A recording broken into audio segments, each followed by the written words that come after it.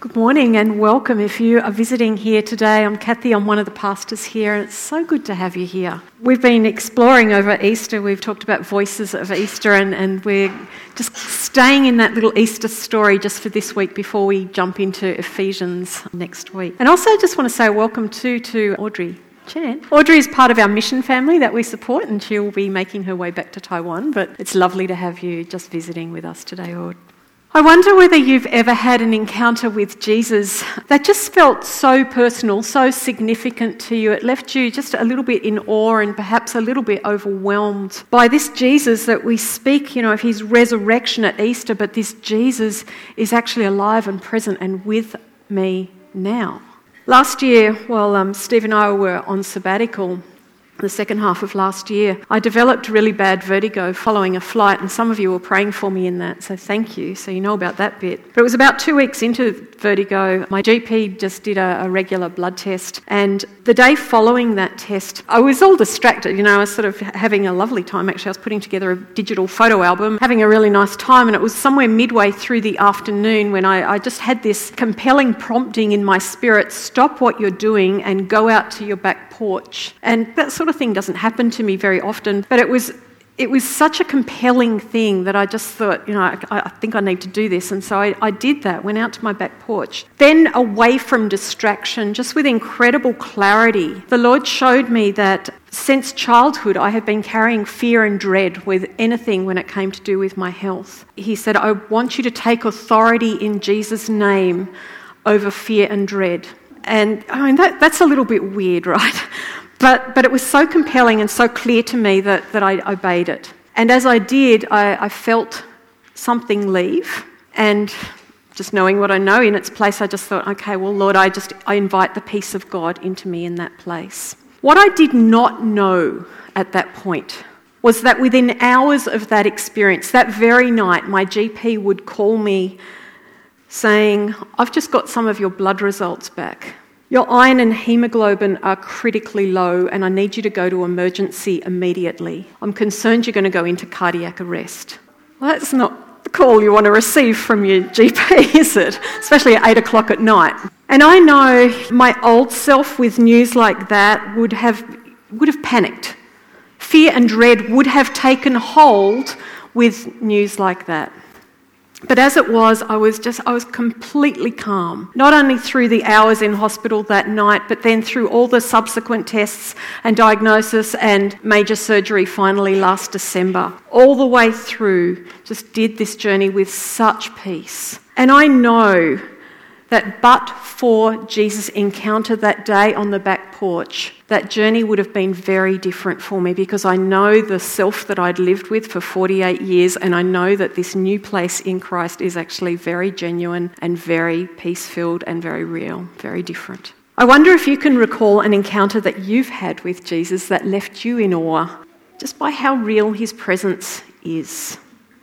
That was certainly the testimony of Cleopas and his friend in Luke 24 that we're going to be looking at today. When they encounter the risen Jesus, they say, surely our hearts were burning within us. So we're going to take a look at that story. Now that same day, two of them were going to a village called Emmaus, about 7 miles from Jerusalem. They were talking with each other about everything that had happened. As they talked and discussed these things with each other, Jesus himself came up and walked along with them, but they were kept from recognizing him. He asked them, "What are you discussing together as you walk along?" They stood still, their faces downcast. One of them, named Cleopas, asked him, "Are you only a visitor to Jerusalem and do not know the things that have happened there in these days?" "What things?" he asked.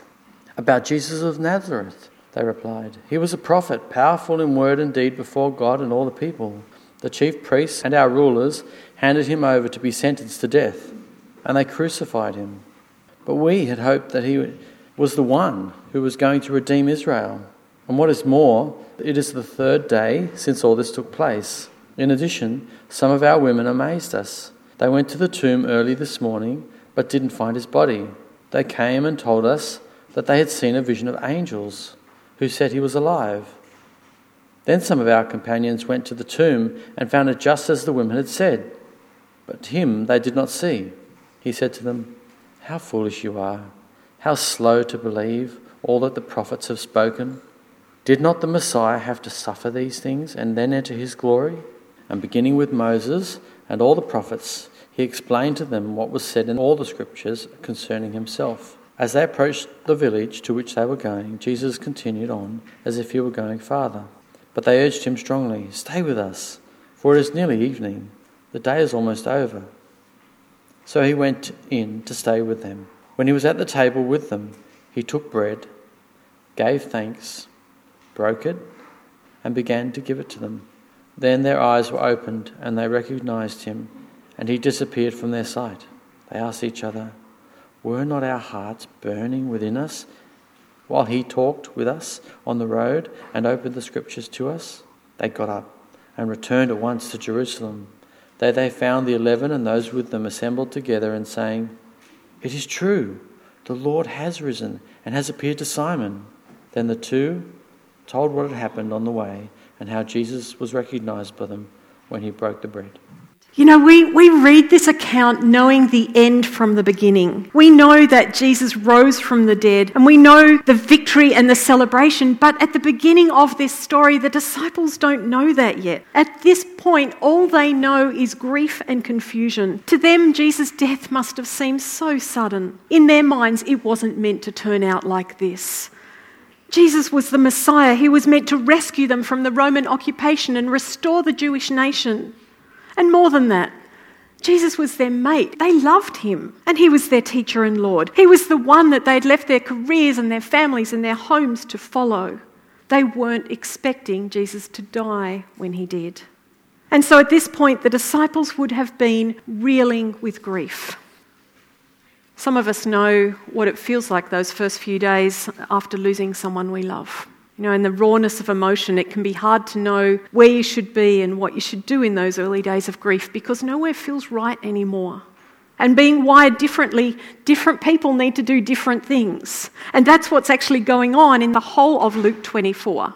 The women who had stood by Jesus as he died needed closure. They needed to complete Friday's task of anointing Jesus' body, so they made their way to the tomb. For the 11 and some other disciples, the original disciples, they just needed to be together. You know, because sometimes that's where you need to be when you're in grief. You know, be with those who get it, who get how it feels and get what happened. But for Cleopas and his friend, they needed to get away from Jerusalem. You know, Jerusalem would have been now a place of terrible memories, and everyone in Jerusalem would have had an opinion about what had gone on in these last few days. And maybe for Cleopas and his friend, they don't want to be part of those conversations. And who knows, maybe the 11-kilometre walk to Emmaus was a therapeutic idea at this point. And so Luke 24 begins as a picture of grief. Different disciples doing what they needed to do. But in the midst of it, them getting on as best they could with heavy hearts, each of them encountered the risen Jesus. Cleopas and his friend were walking and talking about all that had happened and how fast it had all unravelled, how Jerusalem had become a frenzy of hatred, how Jesus had been with them 1 minute and the next minute he'd been taken, tried, beaten and crucified, how the women seemed to have tipped over with some crazy story that they'd seen Jesus alive. And as they were walking and talking somewhere along the road, Jesus joined them. And at first they failed to recognise him. Now, how that works, I'm not completely sure, but Scripture just says that God kept them from recognising him. And so, as a stranger, seemingly a stranger, Jesus was able to explore with the disciples their understanding of what had happened. And then, starting with the law of Moses, Jesus unpacked with them that the Messiah had to suffer. And these two disciples begin to understand that Jesus' death wasn't a denial of his kingship, but rather a mark of his righteousness and humility. And that the kingdom of God comes not with force, but with self-sacrifice. And the more that Jesus explains, the more they start to really get it. Have you ever considered just how much emotion is building as this conversation unfolds? I reckon each of them were like coiled springs. For Jesus, can you imagine what it would have been like to be, apparently anonymous with your disciples? Surely he just wants to let on, it's him. Last month for Steve's birthday, I hid his birthday present in our pantry where breakfast is kept. And so this was meant to be, a surprise that he would come upon. And he kept going to the pantry for other things. And I'm there, I've got this nervous excitement that's growing. And every time he goes to the pantry and he doesn't see it. And he goes to the pantry again, he doesn't see it. And finally he reaches up for breakfast cereal, still doesn't see it. And I'm like, I just want to say, it's in the pantry. And I reckon Jesus was probably a bit like that at this point. Guys, it's me. But he keeps his calm. And then for the disciples themselves, they've got their own growing excitement in this conversation, because we're told later that they reflected on what was going on during this conversation later when they realised it was Jesus, and that they said, weren't our hearts just burning within us when he walked along the road with us and unpacked scriptures to us? Because that's how it is when we encounter Jesus, isn't it? Something within us ignites. A passage of scripture that just might be really, really familiar to us suddenly comes alive. Or words of a sermon suddenly feel like they're speaking specifically to you. Or, you might have had a dream at night and it just arrests your attention and you just know, my God, I think God's speaking to me through this. Or perhaps even just the words or actions of another person. They could just be ordinary, but somehow they get translated into the language of heaven and you just know that God is touching you or speaking to you or expressing his love to you so specifically through what happens. Encounters with Jesus stand out from the mundane of life, and they tend to stay with us over years as well. I suspect that some of us can identify with Jesus' disciples when they say, surely our hearts were burning within us. Because we can remember an experience for us that also felt like that at some point in our faith journey. A time when Jesus' presence with you felt so real. Well, Jesus and his 2 disciples arrive in Emmaus on dusk, and the 2 urge Jesus to spend the night with them. And all of a sudden, as Jesus breaks bread over the evening meal, their eyes are opened and all of a sudden they realise it's him. And then he disappears from sight. They had just spent hours with the one who was dead, only he wasn't dead anymore. This encounter would have been majorly life-changing. Not only do they now understand that Jesus is alive, but so much more than that. He has enabled them to put the salvation story together. And so now they can see that Jesus' death wasn't a tragic set of circumstances that resulted in some injustice, but rather the unfolding of God's saving plan that God had been working on over thousands of years. Cleopas and his friend are so excited, so encouraged, that 2 responses well up within them. The first response is that they just have to tell others what has happened. As soon as they recognised Jesus, they got up at once and they returned to Jerusalem. And it didn't matter that they'd already walked 11 kilometres that day. And I suspect at this point they're probably pretty tired, because grief of the last few days, it just has a way of kind of wearing you down and exhausting you. They don't do the sensible thing and get a good night's sleep. They just scoot off, do this walk back to Jerusalem. I suspect they did it at pace. I reckon they would have put it on Facebook, or they would have texted, or they would have done something else if they could. We know that there's a uniqueness about the way that the disciples encountered Jesus in these resurrection stories. And yet we also know that this same resurrected Jesus continues to be with us. That's what he's promised. Matthew 28, Jesus says, "Be sure of this, I am with you always, even to the very end of the age." And most of the time for us, we have to trust that by faith. Every now and again, God might surprise us by making his presence meaningful to us in a way that only he could have organised, in a way that is so personal to us. Do you know what I'm saying? Have you had these experiences? Sometimes it could be that coincidence, that set of circumstances that only he could have put together. Or sometimes it's an experience of his peace that completely defies the circumstances, and you know that he's with you. Or an encounter with his love or his grace or his healing or his freedom in such a personal way. Or a particular way perhaps that he's led you. In my story, we're finding healing from fear and dread. There are so many different ways that Jesus makes the reality of his presence known to us. But when he does, it's like this. Our hearts just burn within us. We just know that he's here. And when we do encounter him, it's good to share our stories with others. We bring glory to God by testifying to his reality in our lives. I want to acknowledge that sometimes our stories can feel a bit out there. I wrestled with whether to share my story of fear and dread with you because it does feel out there. And yet I know how real and life-changing it has been. I suspect that Cleopas and his mate's story also felt out there. You know, can you imagine as they're making their way back to Jerusalem thinking, man, we're going to have to tell people that this dead guy is actually now alive and we've just walked and talked with him. Surely they're thinking to themselves, oh my goodness, this is crazy. And yet they just had to tell it. So just to give you a heads up, as part of our worship after the message this morning, I want to open up an invitation for any of us who would like to just share a significant encounter that you've had with Jesus, a time where you can also recognise, yeah, my heart was burning within me when I encountered him like this. It may have been the first time you came to Christ, or it may have been a subsequent experience that you've had as a follower. Because it's good to share our experiences with one another as part of our worship to God. And can I also add that our stories aren't just for those who already believe. It's also good to share our stories with those who don't yet know Christ. As I mentioned, my fear and dread story does feel a bit out there as I retell it. But a couple of months ago, I sensed the Lord say, I want you to share that story with your brother Peter.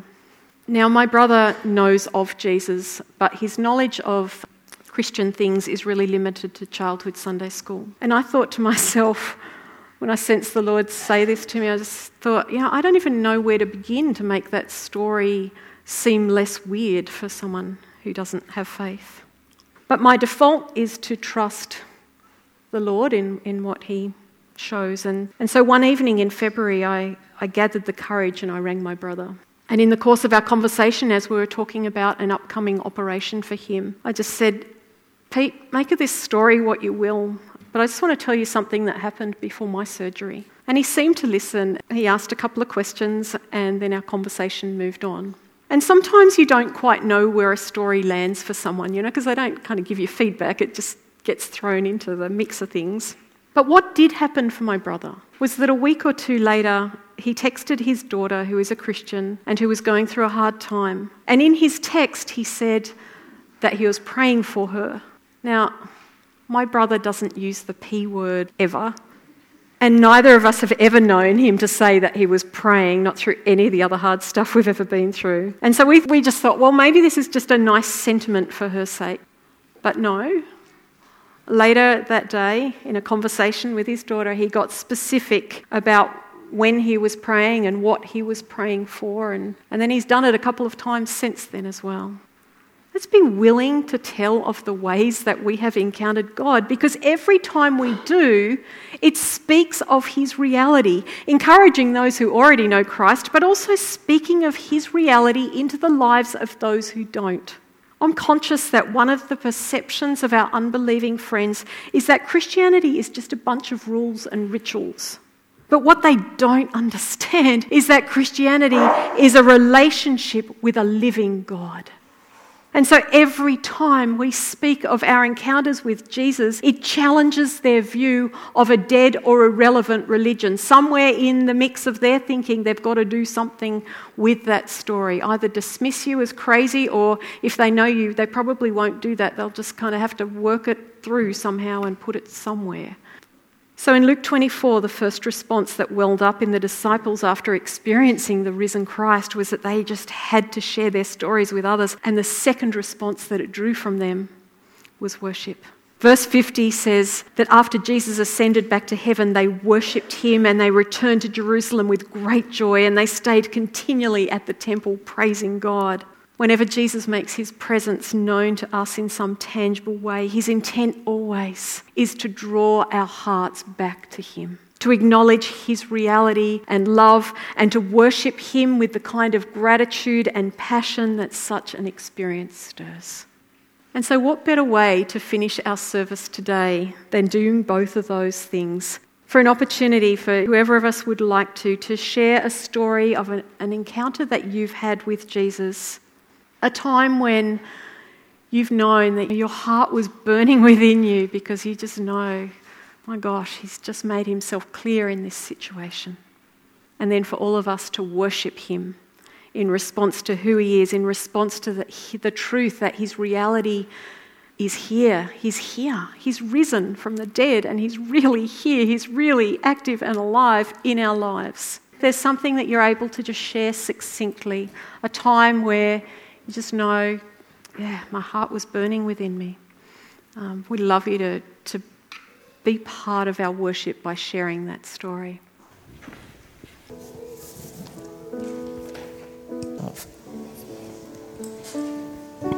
When my father passed away after a long battle with dementia, we went up to Terrigal-on-the-Sea for a few days to just get over it. While we were there, I said to God, can you give me a sign that Dad's okay? And then I walked out on the balcony and then I said, that's silly, God. I know he's safe with you. I don't need a sign. But then the birds came in. And I don't know whether you know about the swallows in England and the murmurings, they call it, where these thousands of birds come in all different directions in this great big bubble, and they don't hit each other. It's called murmurings, and the murmurings are the fluttering of their wings. It's the noise they make.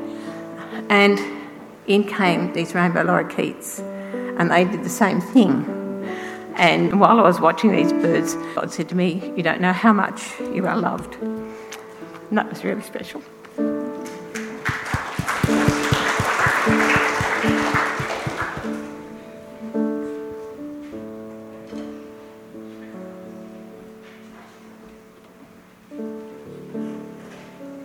A while ago I did the Life in the Spirit course, and as part of that, in the week leading up, I asked God to bring to light anything that was in my life that needed to be dealt with, and he did. There was one memory in particular from childhood that would cause me grief and literally cause me grief, and the way that I would deal with that was to squash it down. So I'd done that for years. Well, if it's a childhood memory, I'd done that for decades, pushing it down. But the night when we met again for Life in the Spirit, as the night wore on, I just felt this terrible sense of anxiety and foreboding, and it was about that memory, and that I felt, I could always go right back to it as if I was still in that moment and still that child. So I asked for prayer. And as I was guided through that prayer, I felt that Jesus was with me in that situation and in that memory. Even though I could see it and I could feel it, I knew that I wasn't alone. I did have a sense that he was there, that he was telling me I was safe, that he hurt for that child, that was me. It also pained him that I had to do that, and that to go through that, and that wasn't his ultimate will for me. But more than that, he didn't want me to be defined by that in the future. That wasn't who I am, and that wasn't who I was to be going forward. So from that time, I haven't thought about that memory, and if I do, I can see it, but I'm no longer in it, and I'm now not defined by that, but I'm defined by the fact that I am a child of God.